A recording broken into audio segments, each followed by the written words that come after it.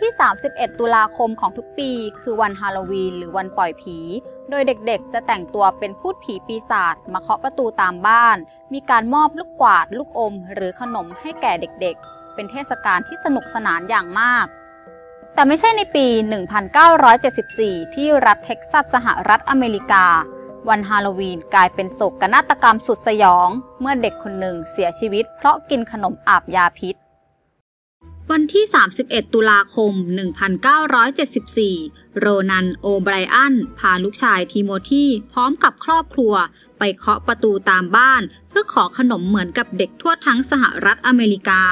โอไบรอันทำงานเป็นช่างตัดแว่นสายตาคนในชุมชนต่างรู้จักและให้ความเคารพนับถือเขาพาลูกๆเดินรอบชุมชนร่วมกับพ่อของเด็กคนอื่นๆก่อนที่จะแยกย้ายโอไบรอันได้ยื่นขนมแท่งยาวอยู่ในห่อให้กับลูกตัวเองและเด็กคนอื่นๆโดยบอกว่าได้ขนมนี้มาจากคนในบ้านหลังหนึ่งทุกคนไม่มีใครคิดอะไรต่างเอาขนมนี้กลับไปบ้านทิโมธีลูกชายของโอไบรอันวัยเพียง8 ขวบได้กินขนมชิ้นนี้เขาบอกพ่อว่ามันขมมากพ่อจึงเอาไปล้างน้ำให้ลูกกินต่อมาเด็กมีอาการอาเจียนอย่างรุนแรงจนต้องพาไปโรงพยาบาลก่อนเสียชีวิตในเวลาต่อมาเจ้าหน้าที่ตำรวจเข้าตรวจสอบเหตุการณ์ทันทีเมื่อแพทย์ชันสูตรศพพบว่าเด็กได้รับยาพิษไซยาไนด์มีปริมาณที่สามารถล้มช้างได้ทั้งตัวและสามารถฆ่าคนได้ถึง2 คนเลยมันจึงเป็นเหตุการณ์ที่ใหญ่มาก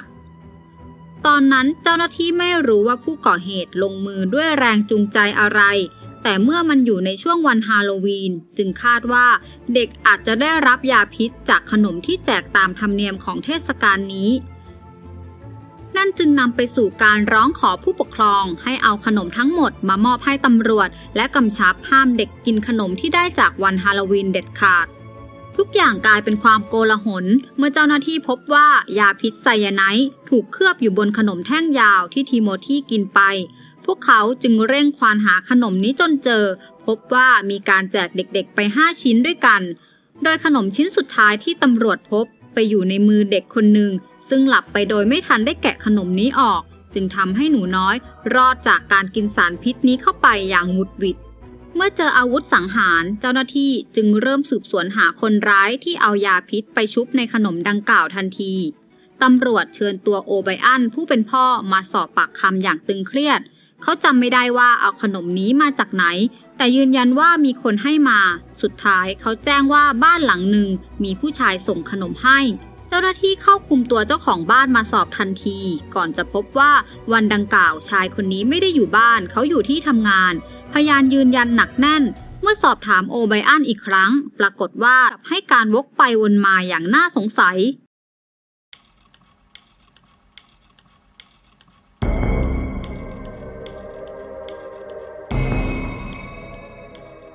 ถึงจุดนี้ตำรวจตรวจสอบหลักฐานการเงินของโอไบรอันพวกเขาพบว่าพ่อของเด็กที่ตายติดหนี้ก้อนโตถึง$100,000และได้รับเงินประกันของลูกชายหลังการเสียชีวิต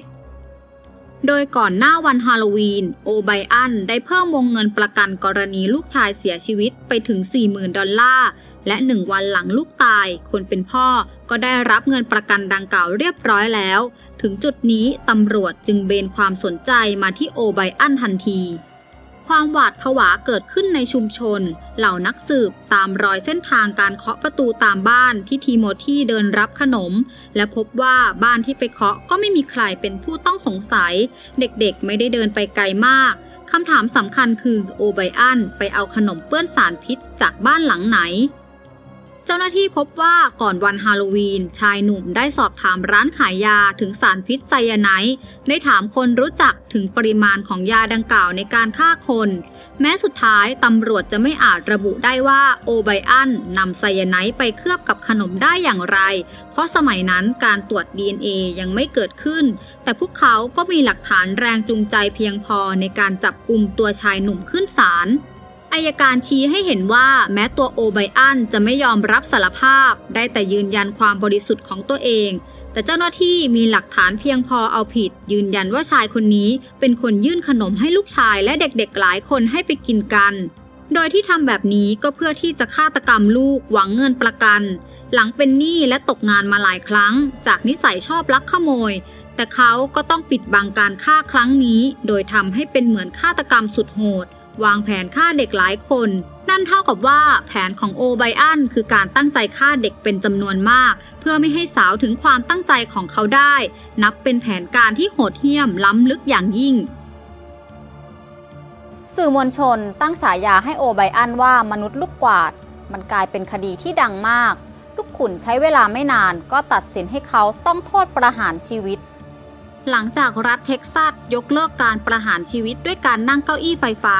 พ่อที่ฆ่าลูกรายนี้จึงเป็นนักโทษคนแรกของรัฐที่ถูกประหารชีวิตด้วยการฉีดยาแทนโดยก่อนตายโอไบอันยังคงยืนกรานความบริสุทธิ์ของตัวเองจวบจนวินาทีสุดท้ายของชีวิตคดีโอไบอันนับเป็นคดีพ่อฆ่าลูกที่เลือดเย็นและโหดเหี้ยมมากเพราะเกือบจะทำให้เด็กคนอื่นเสียชีวิตตามไปด้วยหากกินขนมอาบยาพิษถือเป็นเรื่องสุดสยองในวันฮาโลวีนที่แม้จะผ่านมาหลาย10 ปีแล้วก็ตามแต่คดีนี้ก็ยังคงได้รับการพูดถึงอยู่จนถึงปัจจุบัน